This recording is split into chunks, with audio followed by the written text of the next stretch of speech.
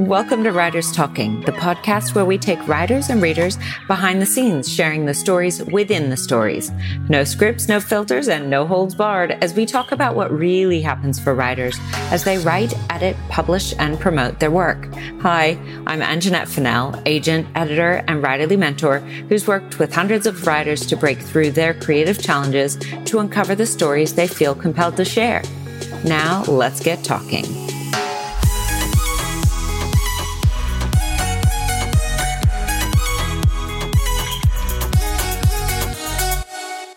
Kristen is the 45-year-old author of 2016 book, Selfless, a social worker's own story of trauma and recovery. After surviving adult-onset anorexia, she spent 6 years establishing a flourishing pet-sitting business.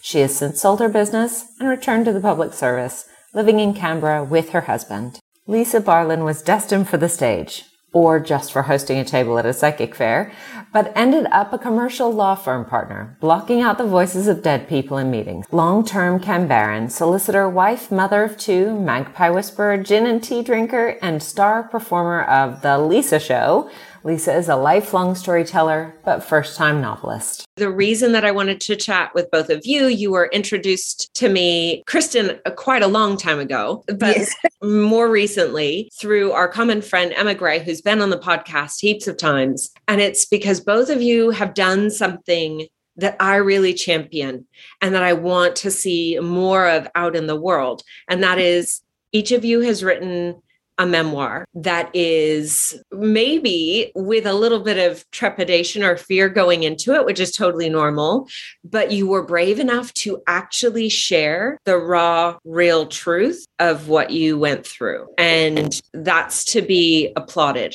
right? Regardless of where things go, being willing to show up in that raw and vulnerable state for the page, that's the real win for a potential reader. Not to mention the joy that you, and I say joy with a loose sort of definition. I'm positive it didn't always feel joyful, but maybe let's start there. And either of you can answer when you're ready.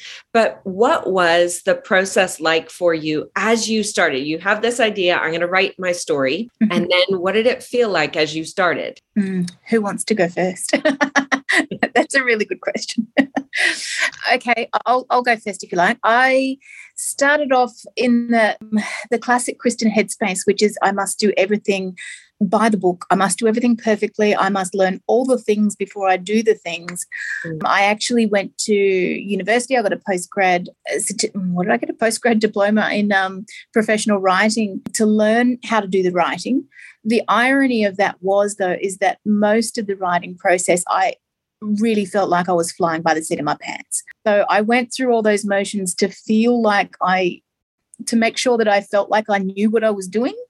And I did not feel like I knew what I was doing for one step of the And it took me however long I thought the process was going to take. I probably times that by 10. It was vastly longer. I think there was a heck of a lot of trying to figure it out as I go, but there was also an awful lot of procrastination, if I'm being, because it was extraordinarily tough writing to put down on paper, and revisiting things that I had worked really hard not to revisit was very, very hard. And looking back on it now, I'm really not surprised that I put in as much procrastination as I did. It took me 4 years to write my book, but I'm coming back to your original question because I feel like I could talk on a tangent for this for ages. I feel like the outcome was the pride was in the finishing. It was not the process. The pride was I did it. And as you were saying before about the honesty, I was really proud that I was so strict with myself all the way through of I'm going to tell nothing more, nothing less than the truth. The truth as far as I know it. I was very, very strict with how I worded things. I made sure that it was as close to the absolute truth as I could possibly do, my truth. And that was also the biggest source of pride, that the finishing and the fact that there was no other way I could make that more the truth than I did. So I love that. Well, that's a Hemingway quote that I love as well. All you need to do is tell the truth, write a true sentence, and then write another true sentence. And that's, you said, you used the word procrastination. I think it's perfect because it is interchangeable in this concept with resistance. So a lot of writers will, and I talk a lot about internal editor, but they will critique themselves on not showing up to the page. But especially when you are dealing with something, whether you're writing fiction or non, by the way, because even fiction has a lot of it is true, or rather it should have truth, but we will experience that resistance. And then we'll get mad at ourselves. Oh, I'm procrastinating. Why am I doing all the cleaning? And there are all sorts of things that come up, like overwhelm, especially when you'd mentioned something else. And then Lisa, I'd love to get your take on it too, about you knew you were doing it. And especially maybe during those times where you were going to go over something that you knew would trigger, especially if it's something that you thought, I put the lid on the box, I never have to take that off again. It's over there. But maybe I'll just start with that. Lisa, what was your experience like in the process of actually writing and trying to show up with all of these truths? Well, for me, I actually started writing a journal. So my journal began when I was diagnosed with bowel cancer. So I was initially using the journal just to explode feelings onto a page, which was solely for me. And then I happened to go and see a psychic who said to me, "Oh, you're writing a story." And I replied, "No, I'm writing in a journal about this experience." And she said, no, this is a story. And after that conversation, it had me mulling over that. And I thought, well, maybe I take it from a journal and put it onto my computer instead. And there's something so cathartic about smashing on keys. So for me, the process was initially just contemporaneously getting down my feelings. Yeah. And it goes back to what you were saying, Kristen, in that I wanted it to be honest and real, because even now, looking back over some of the things I've written, with the benefit of hindsight, if I hadn't captured it contemporaneously, then I think I might have glossed over things, or the bits that, in hindsight, I know the ending, right?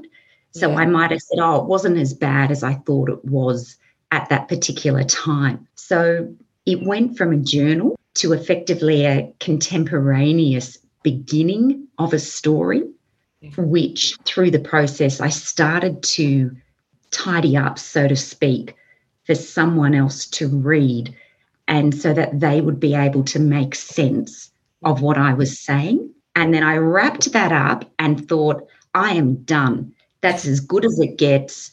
And I sent it out thinking, I will never write another word about this. And what was incredible when I sent it out, the response was, well, that's really great, but everything you've written kind of hovers without an anchor because we don't know anything about you. So why you've reacted in that way to that particular event doesn't really make sense. So it was actually at that point that I took my story, which had hitherto focused on having bowel cancer, to extend it into more of a memoir, because that then made sense of certain reactions, because otherwise they were all untethered. Yes. So I wrote that out and then tried to turn it into a story through the recreation of conversations. And for me, that's probably where the power in my story sits, in what people have said to me and how I've tried to recapture their words to make it real.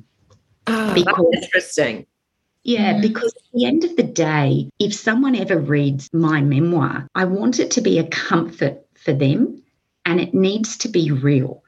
If I gloss over things, then how does that help anybody? I just don't think it does. And so I wrote as honestly as I could, much in the way you said, Kristen, trying not to over-exaggerate, albeit it's part of my natural personality to be a bit eccentric. So there's an element of that in it. But I thought I was as honest as I could be. And again, put the next version out. And the feedback was, this is great. This is really honest. But you don't mention sex during your bowel cancer. And I just put down the comment and went, oh, I can't talk about that. No way. And I had to sit with that and go, I can't do it. I can't do it. And then it was that confrontation of, well, what are you trying to achieve? And if your goal is to help someone, if your goal is to help someone feel a sense of, oh, yes, it's not just me, then you've got to talk about the good, the bad, and the ugly. Yeah. Well, being willing to go to the places that most people don't want to go, that's what sets the book apart, right? I'm in an industry, I read a lot of manuscripts and I read a lot of published books. And that's the real difference maker. Good writing is great. Everybody loves things that are well written, but it can't just be written well, a la your story about going and getting an extra diploma. And I'm sure every other type A personality out there would like clap and say, yes, me too. And I have people ask, oh, should I get an MFA? And I mean, you can, but it's not going to help you, really. It's not going to help you write the story you need to write in the ways you think it will, because you guys have already talked about the key, which is to show up and share all of it. And if you have that, another way of resistance to sharing a certain aspect, that's a great big indicator that that's absolutely needed. Because from a publishing standpoint, and again, this is past the cathartic point, which I'm glad that you guys, each of you, spent as much time there as you could. But once it goes out to a publisher, and that means the reading public, there has to be a hook.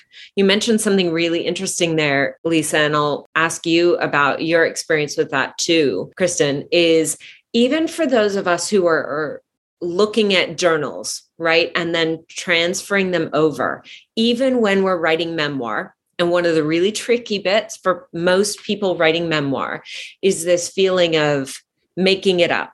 And we have to find a space in us because, yes, it's your point of view. We want that, but we also need an interaction. Otherwise, it's not a story, and it's what? Like a research paper or an article, and there's nothing wrong with those. I just say, choose what you're writing and then surrender to what that is. And that means that sometimes you're going to be reliving conversations, and that internal editor may get in there and say, but you don't remember exactly what was said. You said something really interesting, Kristen, about looking at that balance of wanting to say the whole truth, your truth. Mm-hmm. And that's one thing that we know. There's not a CCTV camera that follows us all the time telling us what was said. We have our perception, right? Mm-hmm. And that's what we take to our writing. So how did that feel? I'll start with you, and then maybe Lisa, mm-hmm. you can sort of expand on that. But how did that feel going back and reliving things? And maybe even how did you do that? How did you prep yourself to go back to a time you knew the facts, right? But you were expanding on it, right? You were kind of putting yourself back in there, not taking the 10,000 foot, I know everything in hindsight view, but like I'm in it. How did you attempt, or I guess approach conversations that you had? Was it tricky? Was it easy? Did you give yourself a free pass? What was that like? It is very true that when I wrote, I was focusing absolutely, as I said, on what was my truth. But the interesting thing of that is what's my truth has also changed over the years. What was my truth at that time is not the same as my truth now. So, because sometimes, yes, as you pointed out, I have looked back at those same conversations and my reaction then is not the same as how my reaction would be now. I did do, my goodness, I am a methodical woman, and I pulled out all of letters, emails. I went back and looked at all of my any hard copy kind of evidence that I could find. I even went back to looking at like school reports, and what was, because I wanted to sort of get a real feel of, I know how it felt for me, but how is that based in the universe? How is that grounded? Very much what you were saying, Lisa, and talking about what was your truth at the time. My truth was also that my cheeks were burning as I wrote some sections. I did not want to put that down because I thought, oh my God, I can't believe that was my reaction. But I felt driven to this really needs to be part of the story. I mean, it's a part of my health experience in the book is that I experienced eating disorder in my late 20s as a result of the trauma of working in a frontline social work role. And dating and relationships is incredibly hard for anybody in, through their 20s, 30s, 40s and beyond, right? But you think about, how hard it is to you see your, what photos do you pick to put on online dating and things like that, how body conscious you are when you go out and meet someone for the first time and go out on the first few dates and things like that. Going through all of those things with an eating disorder brings a whole different perspective, a different colouring to what's already agonizing experience. And I think it's quite common for writers and readers to do the same thing. I haven't seen anyone else write about this before. I'm thirsty to read about another story where someone has a similar experience. So I felt really compelled to write those passages, which made my cheeks flame simply because I felt I can't tell the whole story without putting in the embarrassing bits, the hard bits, the bits where I didn't do as well as I would have liked, all of that stuff. But your being vulnerable is what gives other people permission, right? So just what you said, you're seeking other people being real. And this is true. Like I said, whether you're writing fiction or non, that being willing to show up in those places that you, as you're writing, I love that visual, like your cheeks are burning as you're doing it. Lisa, how about you? How was it sort of filling out your story? One thing that occurred to me when you were talking too is I have both of you read Cheryl Strayed's memoir, Wild, or watched the movie. Okay. Love. So the concept is she's hiking the Pacific Coast Trail, but that's not that is an adventure you had and were being treated for bowel cancer. That is an adventure. But as you experienced when you got the feedback, and as Cheryl Strayed did, that's not the whole story. And it gave it context. She gave it context by looking at relationships she'd had beforehand, what prompted her, what was that inciting incident to get her to the trail. So there was that story. And then there was the whole story. And that's what you described doing. Yeah. And then being told, now that you did that, give us more. We want even more. How did you look at doing those things? And I specifically, I guess I'm asking about things that look like dialogue that make you like, oh, I don't know. Do I remember it? Yeah. Well, I did much like what you did, Kristen. I did go back to text messages. So for example, the day before I was going in for what is called a resection surgery, where they cut out 30 centimetres of my bowel and created a stoma and an ileostomy, meaning that the stoma, I would no longer be able to go to the bathroom the usual way. I was petrified before that. So I went back to look at my text messages to my parents, to my friends, and so on, to recreate the message that I was trying to send out to the world and to my support group. And looking at those, some of the language I use, it's embarrassing. It was a bit vulgar almost, to two of my close friends. I said, I'm ready for tomorrow, game on, bitches. And I thought, that's a bit, that's not typically what I would say. But in that moment, I was almost trying to G myself up for this really big surgery. So I thought, well, that needs to go in, even though it's not the outward representation I would choose if I was glossing over my story. I also had written a letter to myself the night before I had this surgery, because I was so over people telling me it was going to be okay. And I was so over the platitudes, and I knew that I was going to be waking up and spending an awful lot of time in hospital, knowing that I was going to be literally pooing out of my stomach and dealing with a very fragile body and so on. And I thought, I'm not going to be in a position to deal with people's platitudes on the other side. So I wrote a letter to myself, which I tucked into my suitcase, so that when I woke up and when I was struggling, I could reach for that and just know that what I was reading was my truth. And it was my message that I knew I needed to hear on the other side. So I did have some documentation, so to speak, that I could go to. But otherwise, in terms of the recreation of conversations, some of them were just so memorable that they really stood out very clearly to me. One conversation I had with a doctor very early on in the piece, when I said, when I'd just been diagnosed, I said to him, I'm not made for cancer. I don't think I can do this. And his response was just so clear. And he said, no one thinks they can, but they do. And so there were some vignettes or statements or conversations that actually were burned in my memory because they were so powerful in my experience. And then others, it was just trying to recreate, whether it was the anger or the frustration or the fear, and just trying to think of what would that person normally say to me.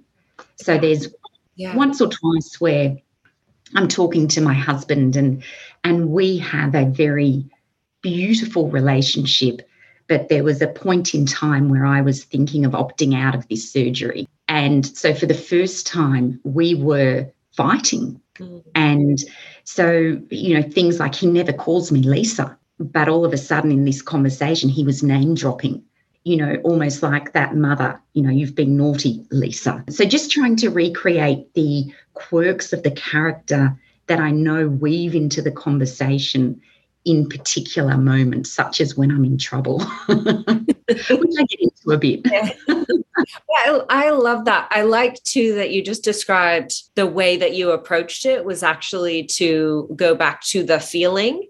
And then how do I represent the feeling? Was that similar to you? So even though you may momentarily, hopefully only momentarily, chastise yourself for like looking at documentation, which is totally normal, by the way, saying, especially if you are writing something that's autobiographical or a memoir, you want to make sure it's accurate. And I love that. I mean, that's good integrity, right? But when you are filling in those places, because all of us tomorrow, we're not going to necessarily be the same as we are today, right? So rather than second guessing, how do I get myself able to paint a picture of what it was like? And you went to the feelings. Did you find that the same, Kristen? Like you had documentation, so you knew these were facts, but you're also talking about highly triggering things that are super personal. We're so much less confident in our 20s, right? So, yes, there are some things documents can give you, and there are some things that documents are of no use to whatsoever. As you say, you need to come back to what do you know in your heart to be true.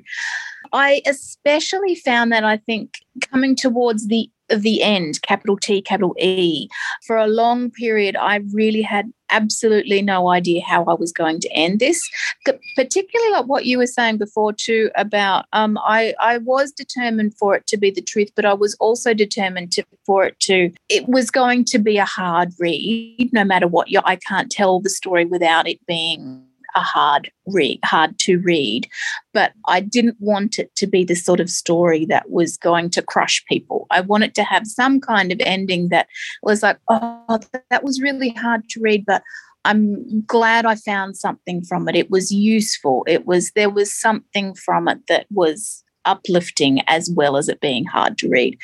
And that was going to come from the ending. And I think if there's anything that I probably would have done differently, maybe is that I would have waited a little bit longer to do the memoir so it wasn't quite so fresh, because I was literally experiencing a lot of things as I was writing them. And maybe that was my first clue as to why it was hard to find an ending, because I didn't have an ending yet. I hadn't reached that point yet. So I think, how did I conclude that? I did have to dig deep and find the direction I went with more is what do I want from the future? Where do I want things to head?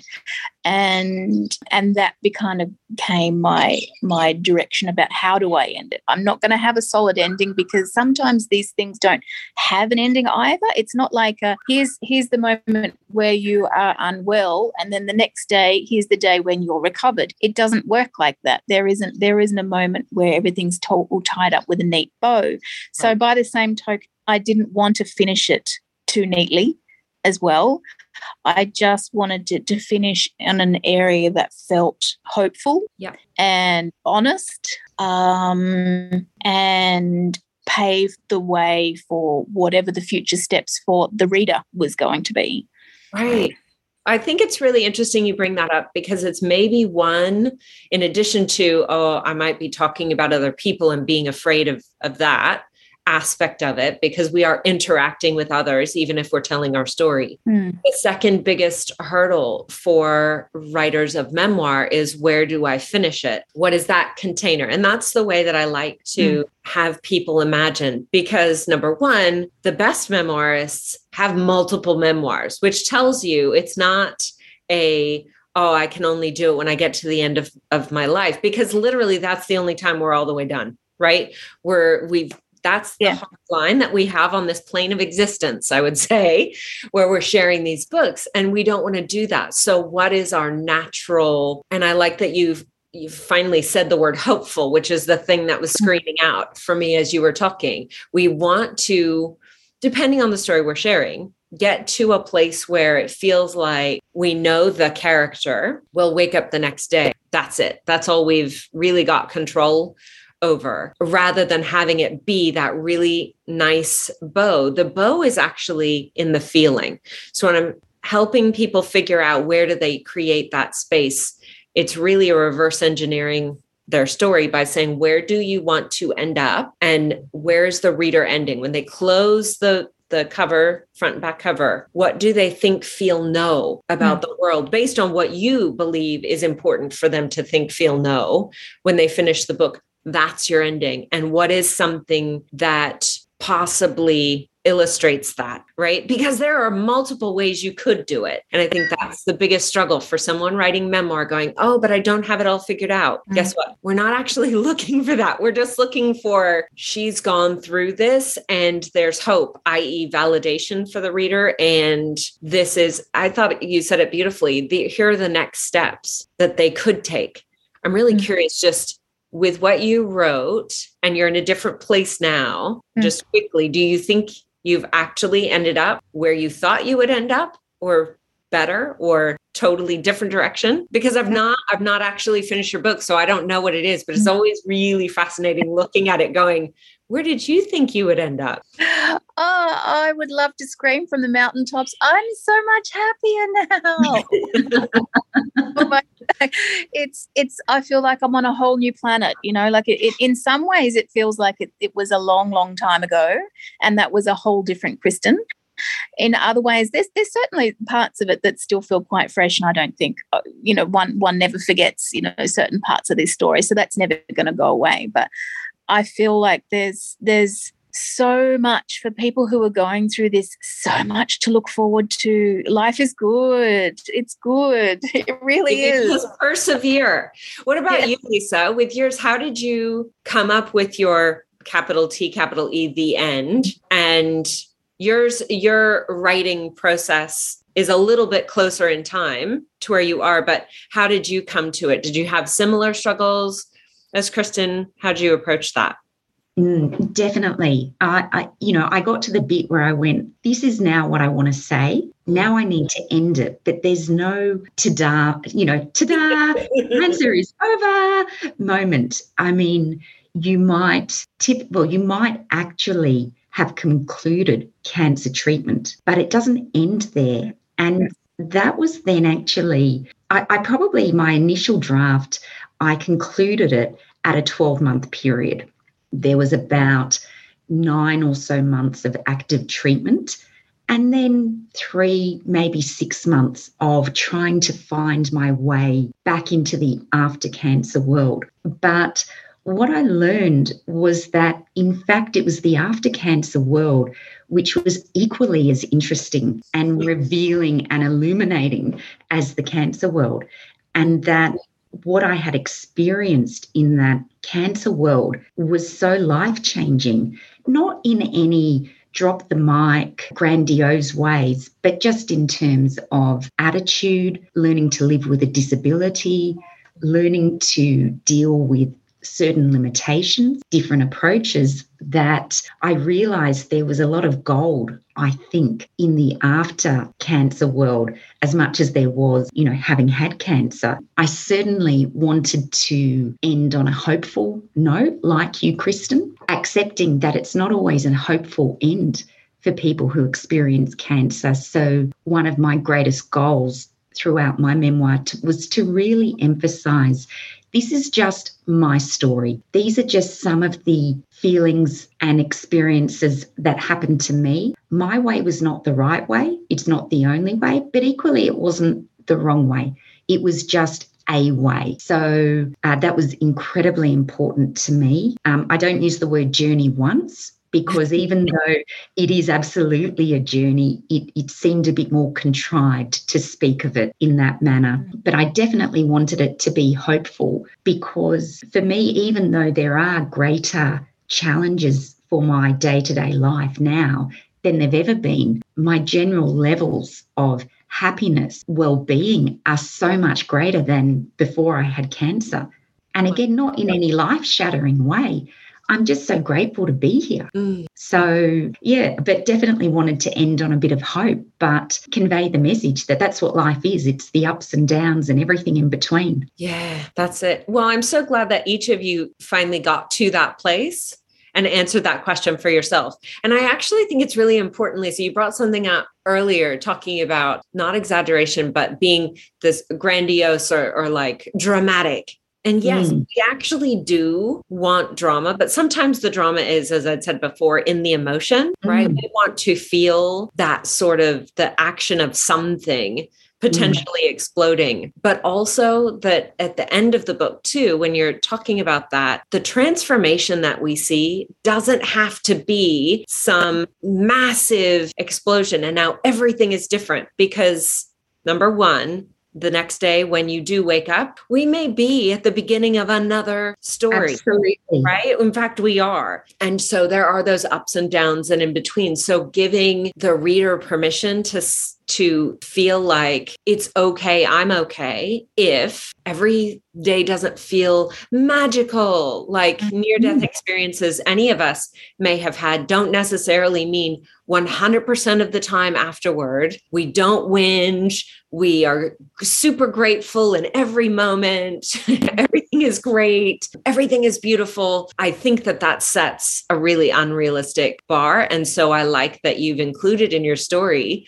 a little bit of the after, showing once you get through that doesn't mean, it's all, rainbows and gumdrops, but it's just a different sort of something. And like you were saying, Kristen, you can get to that place where you're like, it's so much better. Don't give up. You can have something different. You said something that was really interesting, and I've been pondering. This is a bit of a tangent, but listening to music and the way that for me, music brings me back to different places.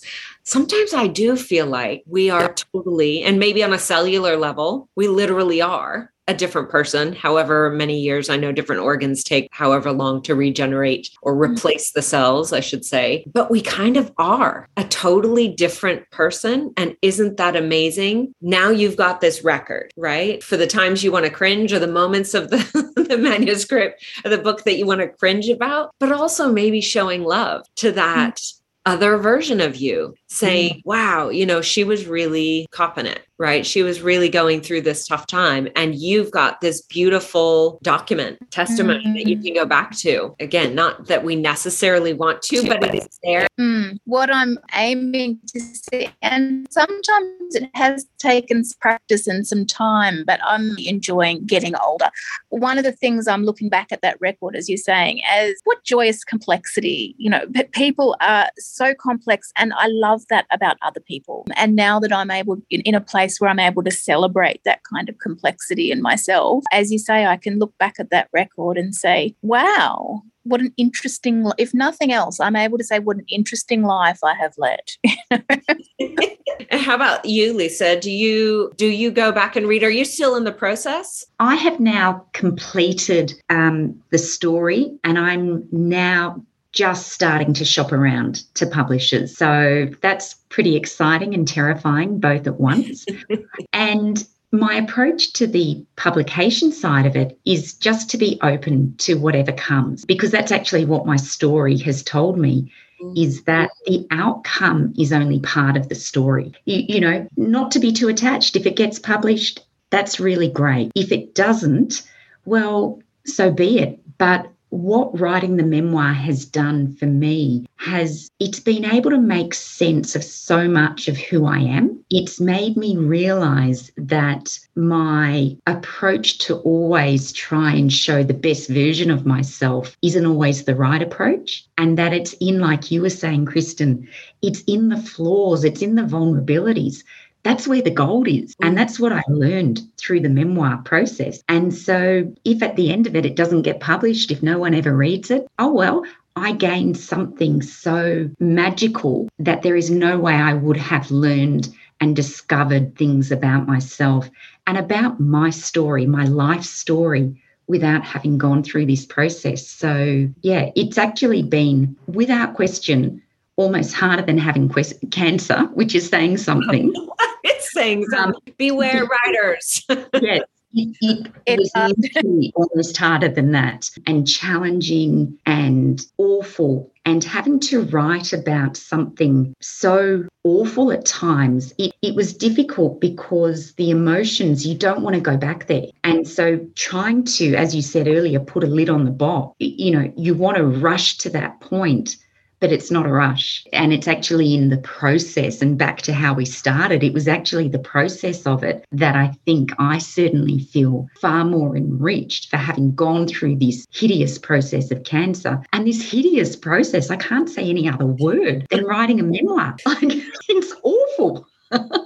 Well, right. But I think that's it. I'm glad that you also said there is no rushing it. So again, when we use the word procrastinate, that tends to be really self-critical because it's as if we have a choice. We do have a choice. We're doing it. And that is separate. The truth of that is separate. We could be doing it, but I've worked with enough writers to know that there's something else that maybe has to happen. And maybe what has to happen is we have to, like you were talking about in the reading the text back that you sent to your friends, like G yourself up to get to a place where you're like, okay, I see the box. I said I was never going to open the box, but I know I want to open the box because it's there that I can explore these things.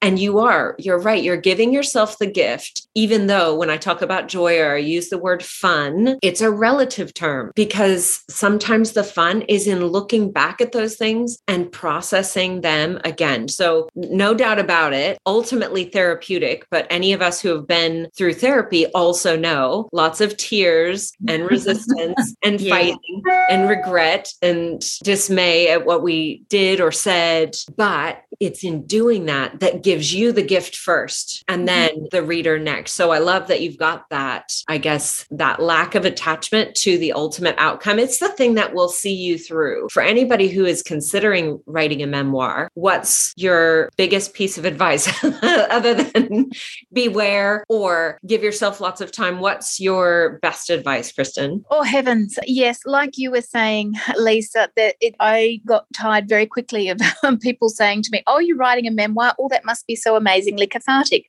I felt like getting a bit violent on occasions and saying, it's the most excruciating process you can go through. So my advice, I think, is to keep that information. Don't have it in the forefront. Just keep that information on the side.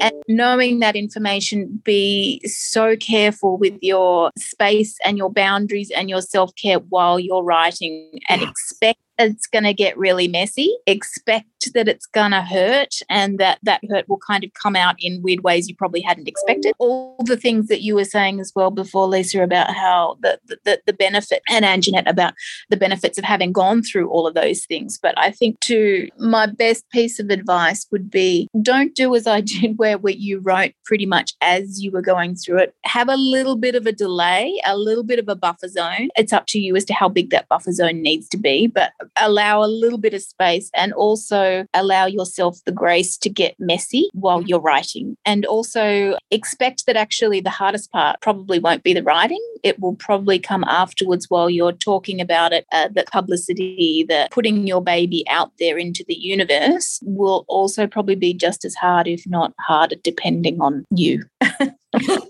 What about you, Lisa? What would be your advice to memoir writers? Look, I think, again, it comes full circle to that point of honesty. And if you don't want to be honest, maybe the memoir is not the vehicle. Yeah. Because firstly, I think you write a memoir for yourself to make sense of an experience or your own story. And if you're not prepared to be honest when it's just you and that keyboard, what benefit is there to any other person? Why would they believe you? Why would they want to listen to what you have to say? And why would anything you say potentially help them if it's not the truth? So as much as the honesty for me was the most frightening aspect, it was the bit where there was the greatest self-discovery. So I think write first for yourself and for your own story. That's step one. And then step two is think, okay, well, which bits of my story could really help someone else out there? And think about, have I been honest enough so it might help them? Have I been true so that when they're there on a dark night feeling like crap, they've got a book that they're holding in their hands and they go, someone gets me. Someone's just given me a spiritual hug. And I think you only get there through the honesty. 100%. Oh my goodness. I could talk to you ladies all day. I will not, so we can keep the episode short. But I am so grateful for each of you, not only going through the process and laying it all out there for others to read, but for coming on here and chatting a bit about your process. Hopefully we didn't trigger too much of the anger, but I think it's really enlightening for people who, like I said, are writing memoir or choosing, maybe I don't want to write memoir exactly, but I'll fictionalize it. Just as a little hint, we still want truth in there, please, and honesty, but just you can give it to other characters if you want. They don't have to be you. But thank you, Lisa and Kristen, so much for coming on today and chatting with us at Writers Talking. And thank you, Anjanette. Thank you so much. And so lovely to hear your process as well, Kristen. We're not alone. You're definitely not alone.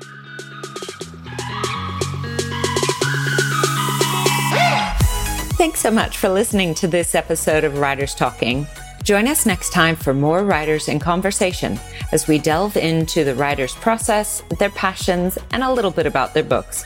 Don't forget to subscribe on your fave podcast player and follow us on Instagram at writers_talking_podcast.